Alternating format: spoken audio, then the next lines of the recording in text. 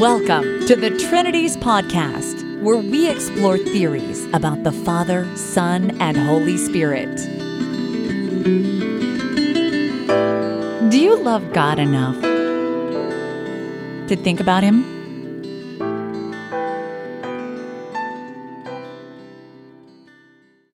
Episode 227, Who Should Christians Worship? In this episode of the Trinities Podcast, I'm going to present a paper of mine that was published in spring of 2014 in the Journal of Biblical Unitarianism. There's also a version with my slides on YouTube, but here I'm going to present the final polished paper. This is an issue that constantly comes up. I see this all over Facebook, all over the internet. In my view, there's a lot of confusion on this topic, but I think that the New Testament sorts it out well enough. Without further ado then, my paper, Who Should Christians Worship? Footnotes not included. Section 1, A Tale of Three Arguments. Who should Christians worship? Interestingly, thoughtful Christians have been somewhat divided about this. I will argue that Scripture and careful reasoning can actually sort these disagreements out. Let us consider three clashing arguments. Some Christians reason as follows. 1. Only God should be worshipped. 2. Jesus should be worshipped. 3. Therefore, Jesus is God. That is, Jesus is God Himself. God and Jesus are numerically one. Others have argued like this. 1. Jesus isn't God. That is to say, they are numerically two. 2. Only God should be worshipped. 3. Therefore, Jesus should not be worshipped. Following this reasoning, some 18th century Unitarians, such as Joseph Priestley and Theophilus Lindsey, denounced the worship of Jesus as, quote, Christian idolatry. Other Unitarian Christians have disagreed, as have some Trinitarians. Both of them reason as follows. 1. Jesus isn't God, that is, they are numerically two. 2. Jesus should be worshipped. 3. Therefore, it is false that only God should be worshipped. Who's right? To decide this, we need to make a few logical distinctions, and then with these in hand, revisit the above arguments in light of the New Testament. Section 2. Validity and soundness. A valid argument is one such that if each premise is true, then the conclusion must also be true. That if is important. We can tell whether or not an argument is valid simply by seeing whether or not the premises, if true, would really imply the conclusion. One needn't agree with the conclusion of an argument to admit that it is valid. Validity concerns only the structure of an argument. Consider this argument. 1. All things made of chocolate are delicious. 2. The moon is made of chocolate. 3. Therefore, the moon is delicious. This argument is indisputably valid. If both premises 1 and 2 were true, then the conclusion 3 would be true as well. That's all it means to say that the argument is valid. It's as valid as any argument ever was. But what this example shows is that we want more than validity from our arguments. We want valid ones, yes, but we also want arguments with true premises, which will, given validity, guarantee that the conclusion is true. The problem with this argument is that both premises are false. It is what logicians call valid but unsound. A sound argument is one which is valid and each premise is true. Thus, the conclusion is true as well. We are looking then for sound arguments. Here is a classic example of one from ancient times. 1. Socrates is a man. 2. All men are mortal. 3. Therefore, Socrates is mortal. This argument is both valid and sound, or at least it was before Jesus was made immortal. The premises together imply the conclusion, and so if the premises are true, then they establish that the conclusion is true also. Back then to our three theological arguments. Which of them are sound? First, note that all are valid, but they can't all be sound because their claims conflict.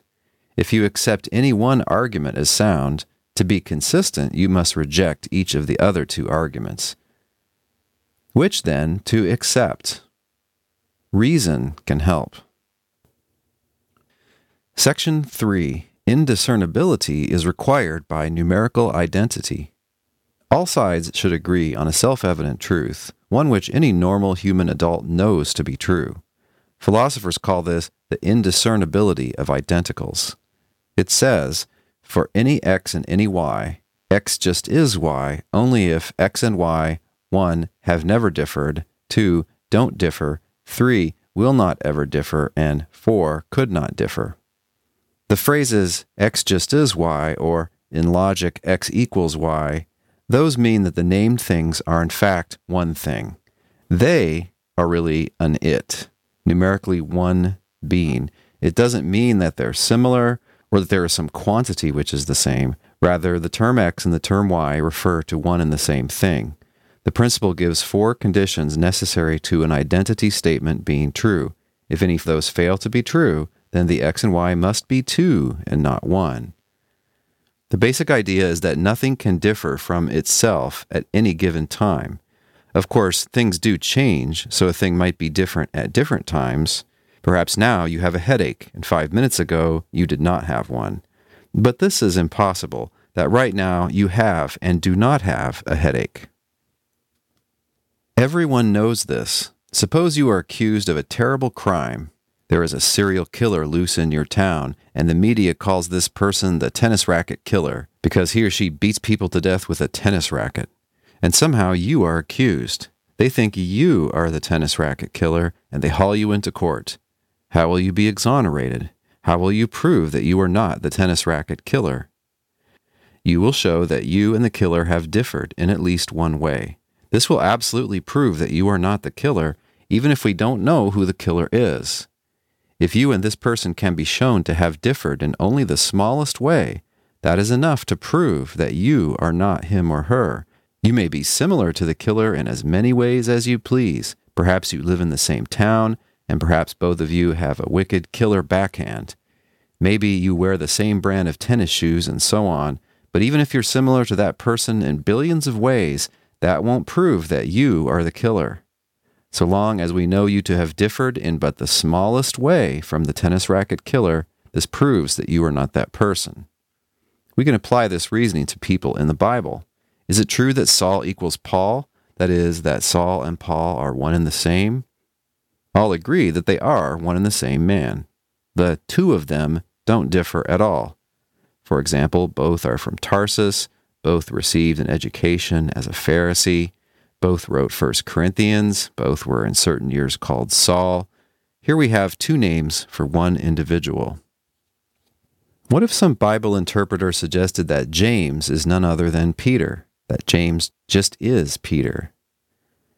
This would not be hard to refute based on what the New Testament says about each. Consider the episode where Peter walks on the water and then sinks.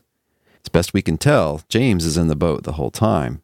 This proves that it is false that James equals Peter. They have differed, so can't be one and the same.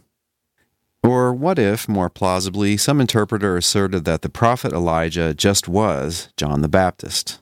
After all, Jesus said that, quote, Elijah has already come, but he wasn't recognized, and they chose to abuse him, end quote.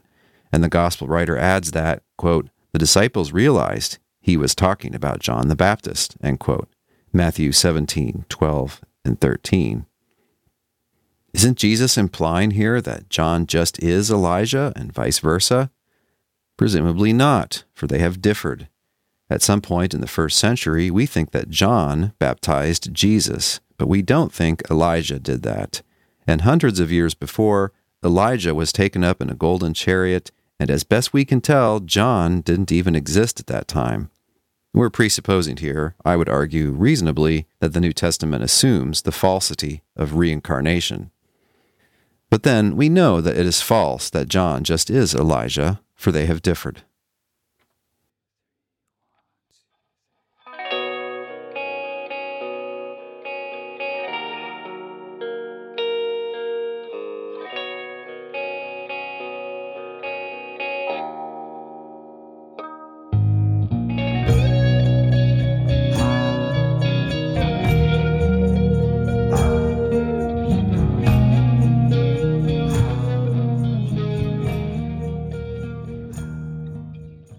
Section 4. Jesus and God are not numerically one. Let's get more theological now. Some Christians think that Jesus just is God and vice versa, that they are in fact numerically one, that Jesus equals God. Is this true? We must ask whether they have ever differed. If so, they must not be numerically one. All Christians should say that Jesus and God have differed. Any Trinitarian should agree that God somehow contains or is three persons. God, according to any Trinity theory, is tripersonal. But Trinitarians don't think that Jesus is himself tripersonal, that Jesus contains or is three persons. So one is, either now or in timeless eternity, tripersonal, and the other isn't. According to any Trinitarian theology, then, they differ, and so can't be one and the same. A thing can't differ from itself, either at one time or in timeless eternity. Here's another argument which should be accepted by any Christian who believes the New Testament, Trinitarian or not. There was a time when Jesus was praying in the Garden of Gethsemane, knowing that a terrible fate awaited him, the fate of being cruelly crucified by the Romans. He prayed to God, saying, quote, "My Father, if it be possible, let this cup pass from me. Nevertheless, not as I will, but as you will." End quote. Matthew 2:39. At this time, Jesus did not will that Jesus be crucified. And at this same time, God did will that Jesus be crucified. Thus, Jesus and God have differed. Whatever your theology, you must agree that Jesus and God are not numerically one, for they have differed. It doesn't matter if you think Jesus is part of God, or that he's a member of a group which is God, or that Jesus has a divine nature. All of this is consistent with the falsity of Jesus equals God. That is, the claim that Jesus just is God. All of this is consistent with their being numerically distinct. Section 5. The first and second arguments are unsound. Let us return then to our first argument. 1. Only God should be worshipped. 2. Jesus should be worshipped. 3. Therefore, Jesus is God. We've just seen that if the New Testament is to be trusted, or even if Trinitarian speculations are acceptable, then the conclusion 3, that Jesus just is God, is false. The argument, then, though it is valid, must be unsound. It must have at least one false premise. It must be the case that the first and/or the second premise is false as well, for it is impossible that only true claims should logically imply a false claim. And premises 1 and 2, if true, would imply the conclusion 3. In other words, the argument is valid. But which premises should be denied? The first premise, that only God should be worshipped, or the second premise, that Jesus should be worshipped, or both? To answer this, let's revisit our second argument. This is the argument that 1. Jesus isn't God. 2. Only God should be worshipped. 3. Therefore, Jesus should not be worshipped. As we've just seen, we must accept premise 1 here, that Jesus isn't numerically identical to God. We must hold instead that Jesus and God are numerically distinct. But what about 2, the claim that only God should be worshipped? If we also accept 2, then we will have to accept 3, the conclusion as well, that Jesus should not be worshipped. And if we accept the argument as sound, then we must be careful never to worship Jesus. I suggest that the Bible will settle the issue for us. In Revelation 4, the prophet has a vision of God in his heavenly throne room. Quote, "At once I was in the Spirit, and behold, a throne stood in heaven, with one seated on the throne. They cast their crowns before the throne, saying, 'Worthy are you, our Lord and God, to receive glory and honor and power, for you created all things, and by your will they existed and were created.'" End quote. Revelation 4:2 and 10 and 11. Who is this one seated on the throne? It is obvious from the whole vision that this is the same one seen by Isaiah and Ezekiel in Old Testament times, and the text says this is, quote, our Lord and God, end quote.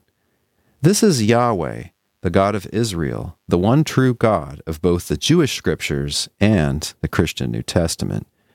God is being worshipped here in Revelation 4. Something really interesting, though, happens in Revelation 5. Quote, and between the throne and the 4 living creatures and among the elders I saw a lamb standing. And he went and took the scroll from the right hand of him who was seated on the throne. And when he had taken the scroll, the 4 living creatures and the 24 elders fell down before the Lamb, each holding a harp and golden bowls full of incense, which are the prayers of the saints. And they sang a new song, saying, worthy are you to take the scroll and to open its seals, for you were slain, and by your blood you ransomed people for God from every tribe and language and people and nation. And you have made them a kingdom and priests to our God, and they shall reign on the earth. Then I looked, and I heard around the throne and the living creatures and the elders the voice of many angels, numbering myriads of myriads and thousands of thousands, saying with a loud voice, worthy is the Lamb who was slain to receive power and wealth and wisdom and might and honor and glory and blessing. End quote. Revelation 5, 6 through 12. In this text, both men and angels are worshiping the Lamb, and the basis for their worship is the amazing service that he has just accomplished for God of willingly giving himself as a sacrifice to ransom people for God, to make them into a kingdom of priests. But this isn't even the climax of the chapter.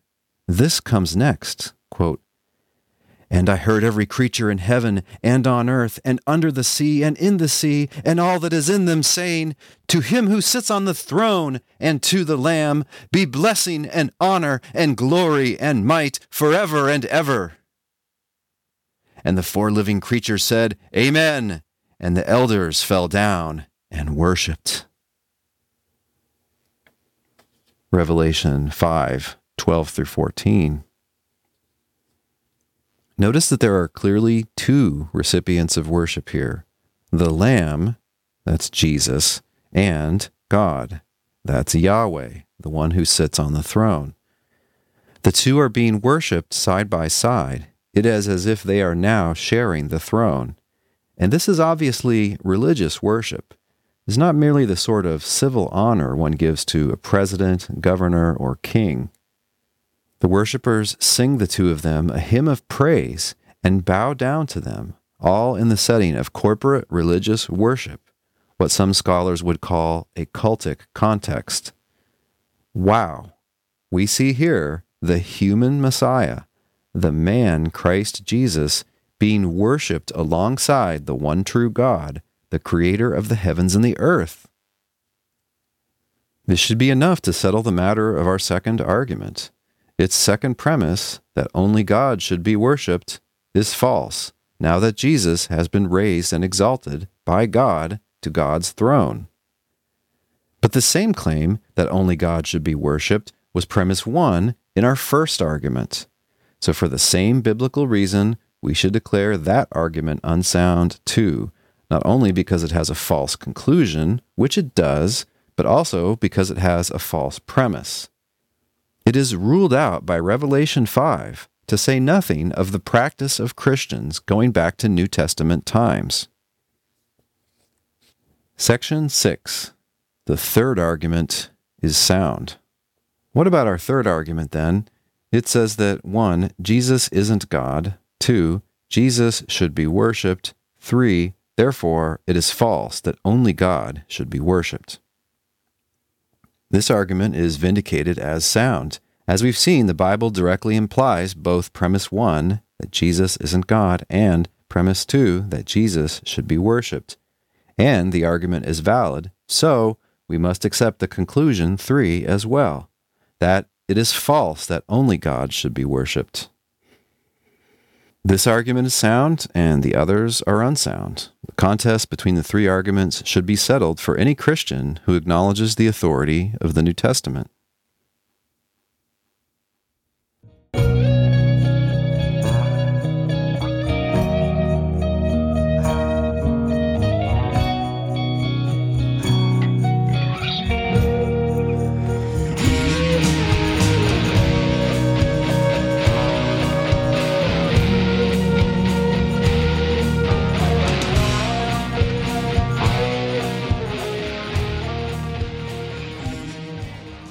Section 7. 3 Objections and Replies. Let us now consider some objections to all this. The first objection is the text itself, Revelation 19:10 and 29, asserts that we should worship only God. And yes, Revelation plainly implies that Jesus should be worshipped. Thus, it plainly implies that Jesus is God. In reply, the first claim here is false. The text doesn't say that only God should be worshipped, though some misread and even mistranslate that claim into Revelation 19:10 and Revelation 22:9. What happens in those places is that the angel who is delivering these revelations to John rejects worship for himself. He instructs John not to worship him, but rather to worship God. He doesn't say to worship only God, which, as we've seen, would be inconsistent with chapter 5. What the angel says, don't worship the angel, but do worship God, is consistent with one also worshiping the exalted Lord Jesus. Commenters note that the writer here is concerned to discourage angel worship, which evidently was a problem at the time. Here's a second objection. You're missing the point. No Orthodox Christian thinks that only God, that is the Father, should be worshipped. Rather, any being with the divine nature should be worshipped.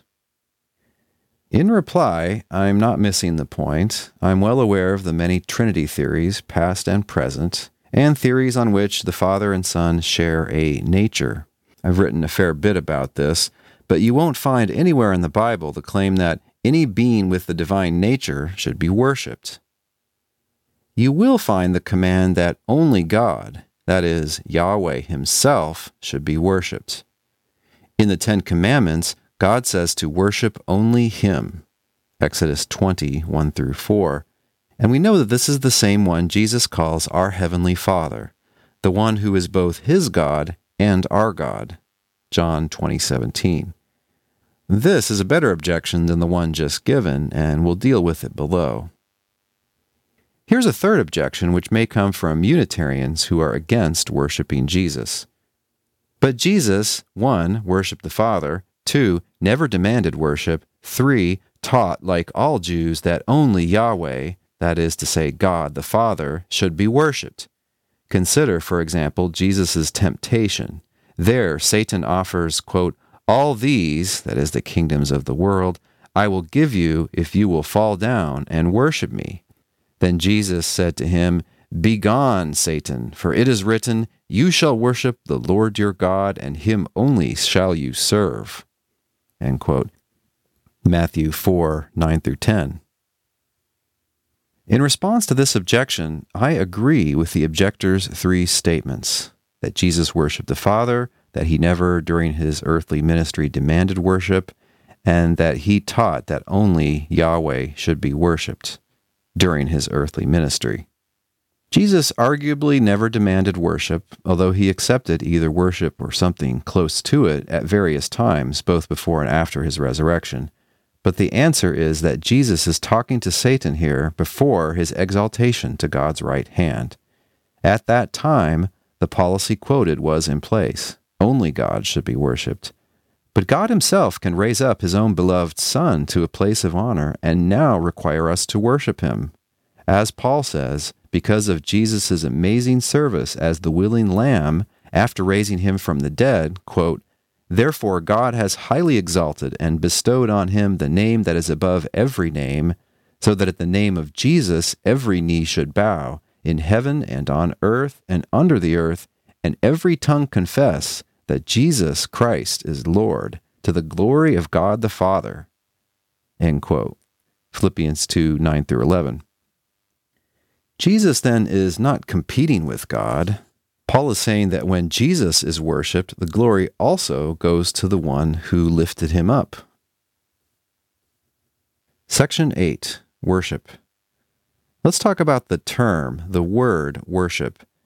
Many nowadays suppose that by definition, worship is something which can only be properly given to God. This is a mistake and will interfere with properly understanding the Bible. For example, the 3 wise men, upon finding the little Jesus, quote, fell down and worshipped him, end quote, Matthew 2:11. The Greek term translated worship here is proskuneo. What is probably the most cited English translation in current-day scholarship, though, translates, they knelt down and paid him homage. That's in the New Revised Standard Version. This term proskuneo can mean religious worship, and it can also mean just the sort of honor, homage, or obeisance one gives to a king or other human ruler. Both translations are technically correct, although the first one may mislead us into thinking that the wise men thought the baby Jesus to be God or a god. But the text tells us what they were thinking. They were searching for, quote, he who has been born King of the Jews, end quote, Matthew 2:2. They wanted, presumably, to pay homage to this child who is destined to be God's Messiah. Even the English term worship formerly was used, like the corresponding Greek and Hebrew terms, to mean both religious worship and other sorts of honoring. Thus, in the traditional marriage ceremony, one says, quote, with this ring I thee wed, with my body I thee worship, end quote. This is not some weird sort of idolatry in which you give religious worship to your soon-to-be spouse. Rather, you are simply promising to honor this person by giving them unique access to your body. Section 9, Idolatry. On to a fourth objection. Religiously worshiping anything or anyone other than God himself is the sin of idolatry. But you've said that Jesus is someone other than God. Thus, you are recommending idolatry. Again, it is a sin to worship any creature, Romans 1:25. But you think that Jesus is a creature, so you are recommending a sin. In response, the Bible doesn't really support and, in fact, rules out that worshiping anything or anyone other than God himself is the sin of idolatry, and that it is a sin to worship any creature. I am recommending neither the sin of idolatry nor any other sin. The word idolatry can mean at least 2 different things. Definition 1, the practice of honoring a representation or symbol as if it were a god or a person worthy of honor. Definition 2, the sin of honoring something or someone other than God in disobedience to God. The first is the sort of idolatry which is nearly universal in the world's religions. The symbol could be a statue, a painting, a tree, a cow, or even a common person. This object, whatever it is honored in various ways. One burns sweet-smelling incense before it, kisses it, bows to it, prays before or to it, gazes reverently upon it, leaves it offerings of money or food, etc. We can call this literal idolatry, and it was this type of practice which is forbidden in the Ten Commandments. When we look at talk of idolatry in the New Testament and in much later Christian theological discourse, they are often using definition 2. In this sense, but not the first, idolatry is, by definition, a sin. It seems possible that a person might commit idolatry in the first sense, according to definition 1, for instance by worshiping a statue, and not be committing a sin because this person is non-culpably ignorant that God is against this sort of practice. But once one has that knowledge, then it will be a sin for one to worship that statue. To worship it then would be idolatry, according to definition 2. Consider the famous episode of the golden calf in Exodus 32. Moses is gone visiting with God, and while he's gone, the Hebrews, with the acquiescence of Aaron, construct a golden calf and proceed to worship it. Moses comes back and is furious, for he's already given them the divine command against idolatry in the first sense. They are accordingly judged harshly. Some readers think here that the Hebrews have turned away from Yahweh to worship one or more of the traditional gods of Egypt. Maybe that's right, but when one looks closely at the text and translates the word Elohim, which can mean gods or God, as best makes sense of the episode as a whole, then it instead appears that the Hebrews here meant to be worshiping Yahweh by means of this golden calf. After all, Aaron, who seems to be leading this disobedient worship, declares, it says, a feast day for Yahweh. Exodus 32:5. Probably they were returning to their traditional religious practices, worshiping using an idol, but if asked what they were doing, they'd have said they were worshiping Yahweh, not the golden calf as such, but rather what it represents. That is, they would give the defense that idolaters give for their practices even today, that they worship not the object, but what it represents. But according to the text, Yahweh rejected their worship, and they were judged harshly, as they'd just been ordered not to do any such thing. See Exodus 20:4-5. Though they intended to honor Yahweh in this way, he would have none of it. They had committed idolatry in our second sense as well as our first. They honored this object in disobedience to God.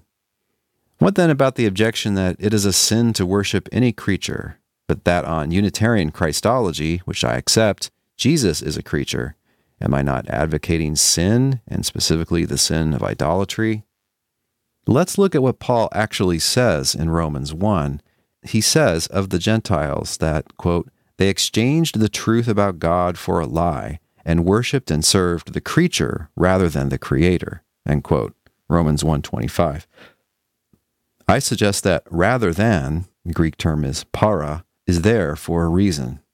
In the context, Paul is discussing what can be known about God just by observing the world, apart from any special divine revelation, by what theologians now call general revelation, information about himself that God has made universally available through the physical world. Paul is saying that the Gentiles could tell that everything came from one perfect God, and despite this knowledge, they worshipped a creature rather than the Creator, God.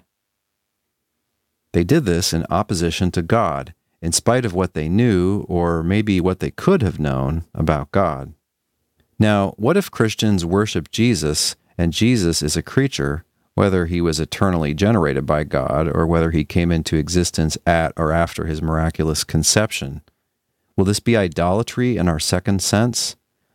No, for even if he is a creature, when we worship him, Christians are not serving a creature rather than the Creator, but rather we are honoring the Creator by means of honoring this creature, whom God has exalted so that we should worship him alongside God, as we've seen, to the glory of God. God exalted Jesus just as predicted long before. In Psalm 110:1 we read, quote, the Lord, that is Yahweh, says to my Lord, originally that was a king, but prophetically this is the Messiah, sit at my right hand until I make your enemies your footstool. End quote. When God raises Jesus, as it were, up to his level, when God invites Jesus up to sit at his right hand, this implies that it is now appropriate for us to worship Jesus. To worship Jesus, then, is not to defy God, but rather to obey him. We don't serve this exalted creature rather than the Creator. We worship the Creator by worshiping this man, the exalted Lord Jesus Christ. This isn't idolatry in the second sense, because we're not doing this in disobedience to God, even though we are honoring or worshiping someone in addition to God. Perhaps a little fiction can help. Once upon a time, there was a mighty kingdom ruled over by Big Kim. This king decreed that all citizens should bow only to Big Kim and never to anyone else. Suppose now that you've lived your whole life in this kingdom, and that as far back as you can remember, you and all loyal subjects of Big Kim strictly obeyed this policy of bowing only to Big Kim. As time goes on, though, Big Kim decides to groom his son, the Prince Little Kim, to take over. And Big Kim issues a new decree. O loyal subjects, my people, you must now continue to bow always to me, but you must also bow whenever you are in the presence of my son, Little Kim. By this decree, Big Kim has exalted Little Kim to a place of honor. Now it is the law of the land that citizens must bow to Little Kim even as they bow to Big Kim. But suppose you're a stubbornly conservative person. Your first reaction is, I can't bow to Little Kim. For my whole life, I've bowed only to Big Kim, and I can show where it is written in his old decree that we should bow only to him. It would be treason for me to bow to Little Kim. I would be a traitor. I would be subject to the king's wrath were I to bow to Little Kim. What would happen to you if you persisted in this conservative stance? Big Kim would probably say, Off with your head! How dare you defy me? It is not a betrayal of me for you to bow down to Little Kim, since I myself have ordered you to do so. You're a traitor if you defy me and refuse to bow to Little Kim. I'm the king after all. Don't tell me that it's disloyal or illegal to do what I have just told you to do. How could you argue back? Would you urge that a king can't do this? Can't revise a previous policy? That's ridiculous. King may change his policies as he likes. He has the authority to do that.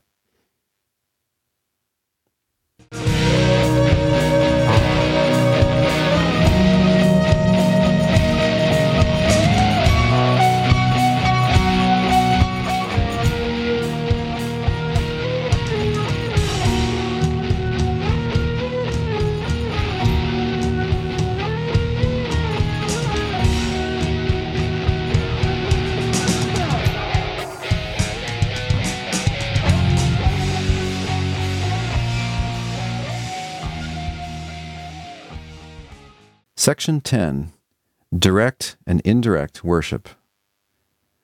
Back to theology. An omnipotent and authoritative God can raise his beloved Son up from the dead and can also raise him up to a place of honor, in effect ordering us to worship his Son alongside him. This makes it obligatory for us to worship that Son, creature or not, and God can do this even though he had previously issued this order, only worship me. And as we've seen, this is the New Testament teaching about who Christians should worship, both God and his Son.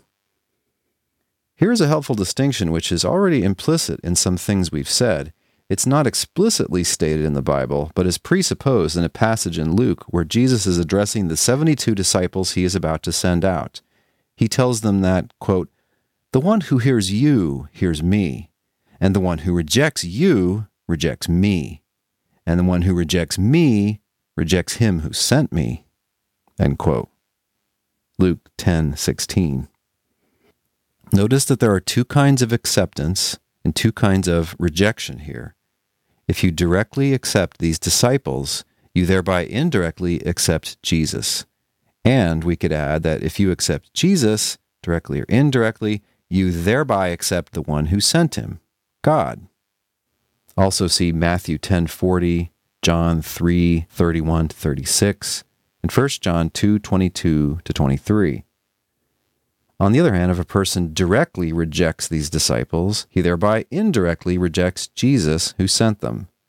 And we could add, one who directly or indirectly rejects Jesus, thereby rejects the one who sent him, God.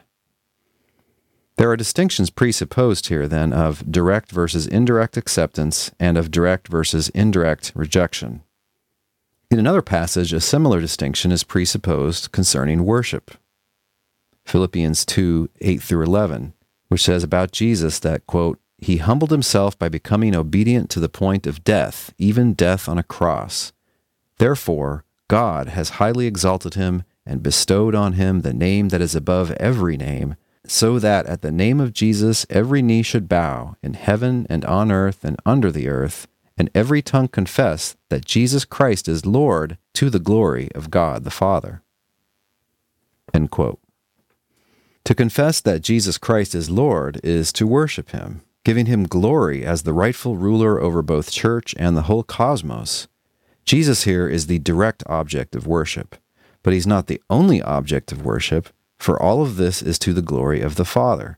So God is the indirect object of Christian worship here. Paul doesn't use the terminology of direct worship and indirect worship, but he's presupposing that distinction here. I suggest the terms are helpful. They underscore that worshiping Jesus is not disrespecting God, but rather honoring God. God and Jesus are not in competition, because it is God who has, as it were, held up Jesus to be worshipped. Section 11.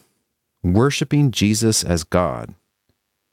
A fifth objection is, how can you say we should worship Jesus as God when you say that he isn't God?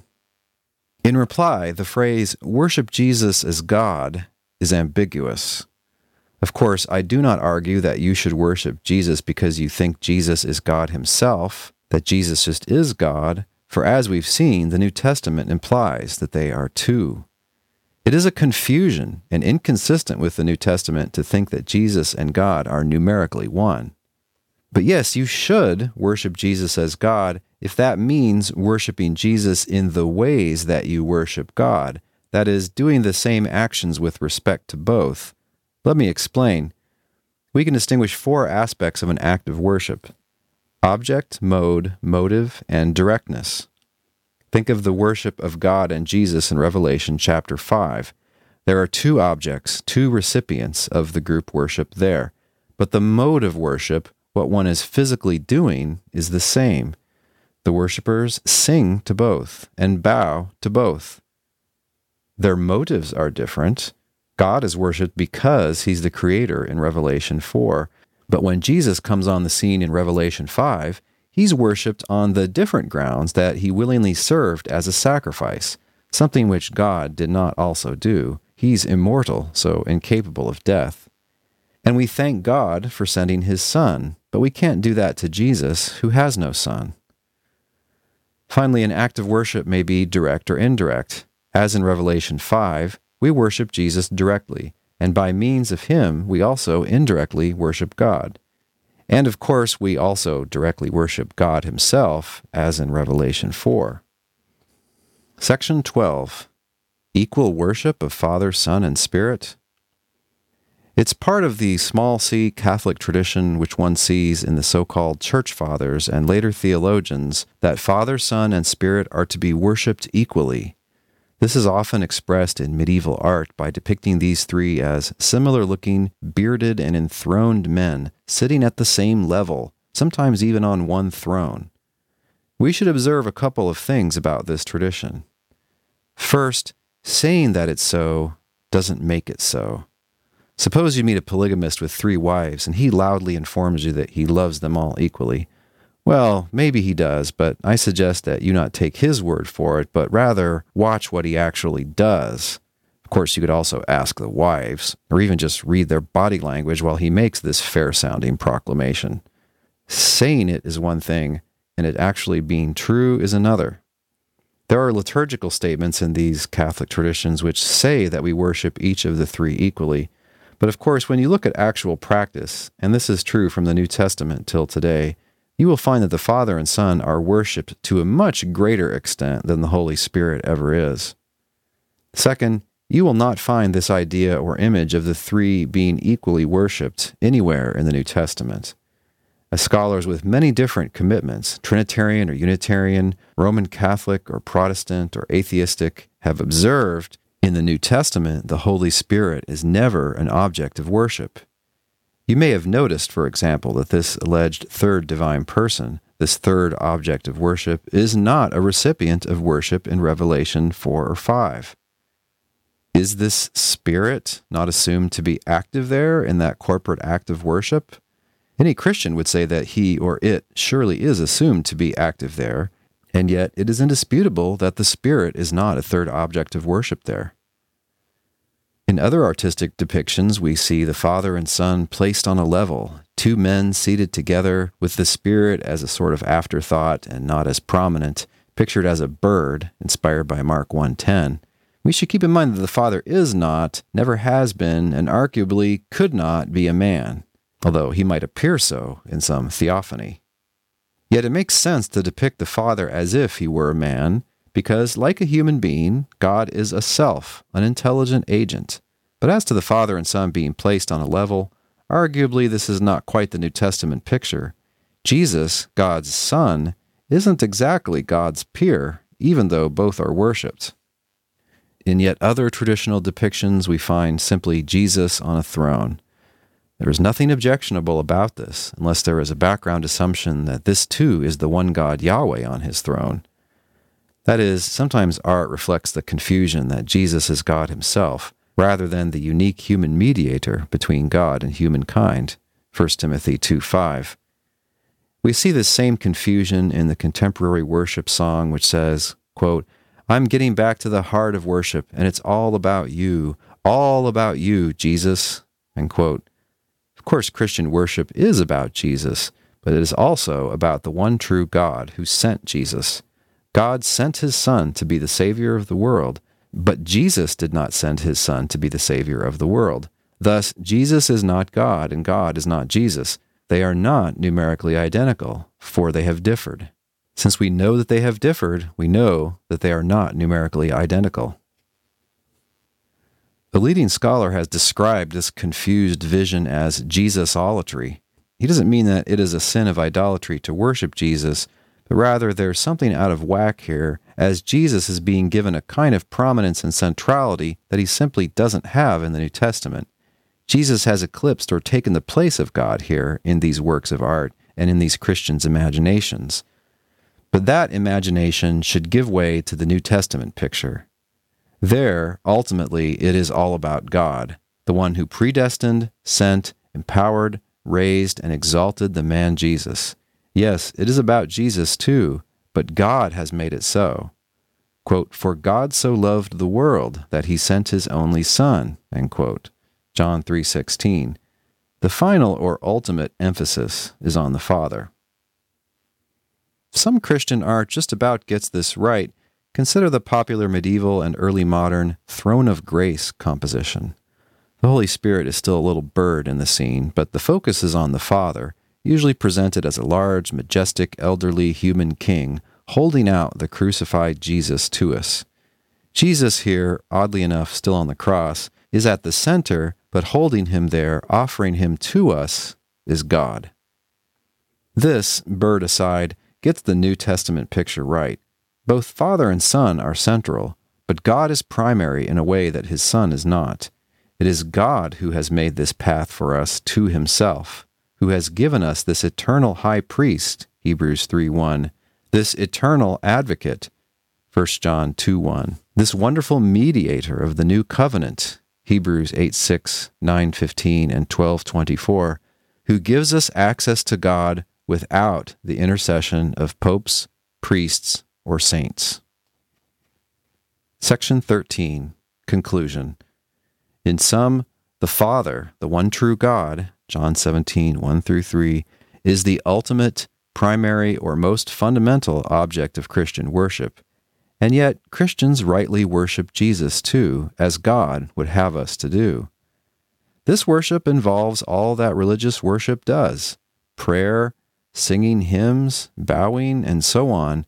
It need not and should not involve confusing Jesus with God. It is all to the glory of the one who exalted Jesus, the one who gave the fullest revelation of himself by means of this man. John 1:15-18. Jesus said, quote, "Whoever has seen me has seen the Father," end quote. John 14:9. Not because he is his Father, but rather because he's the perfect human representation of God. What if Jesus walked into the room right now, wherever you are? Would you worry about committing a sin of idolatry? Would you worry about distinguishing different kinds of worship and deciding which can be given to Jesus and which can only be given to his Father? Or would you, like me, immediately fall to the floor, face down, silent before the exalted Lord, simply worshiping him in awe, and God through him?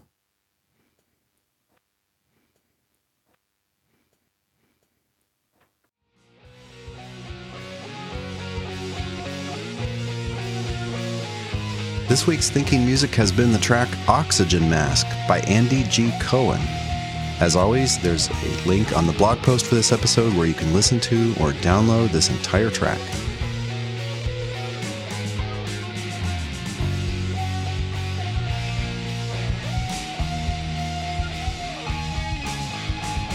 If you love the Trinities podcast, please share this episode on social media like Twitter or Facebook. And help other people to find the podcast by giving us an honest rating and review in the iTunes store for your country. You can also support the Trinities podcast by giving a certain donation per episode. If you're interested in that, please visit patreon.com/Trinities. Finally, let us know what you think. Give us a comment on the blog post for this episode, or join our Facebook group at facebook.com/groups/Trinities. The Trinities podcast is supported by and made for thinking believers like you. Thanks for your support, prayers, and encouragement.